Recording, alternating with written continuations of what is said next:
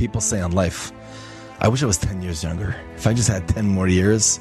Like, I wish I was 10 years old. Right now, I'm 43. I wish I was 33. When you're 30, I wish I was 23. Like, 23, I wish I was like 18 again. You know, go back 10 years. You know, in 10 years from now, in 10 years from right now, you're also going to say, I wish I was 10 years ago. So everybody say, now is your 10 years ago.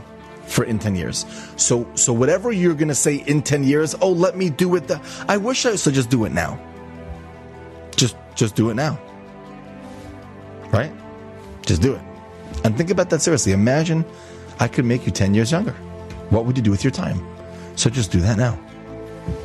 You know, they also say, like, what would you do? If you knew there was one more hour left to your life, what would you do?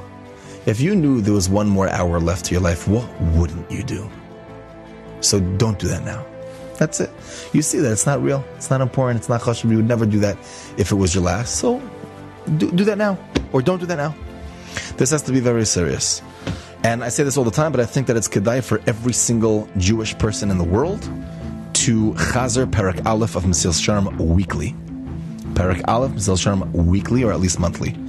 And if you apply what you learn, I guarantee you will be a different person.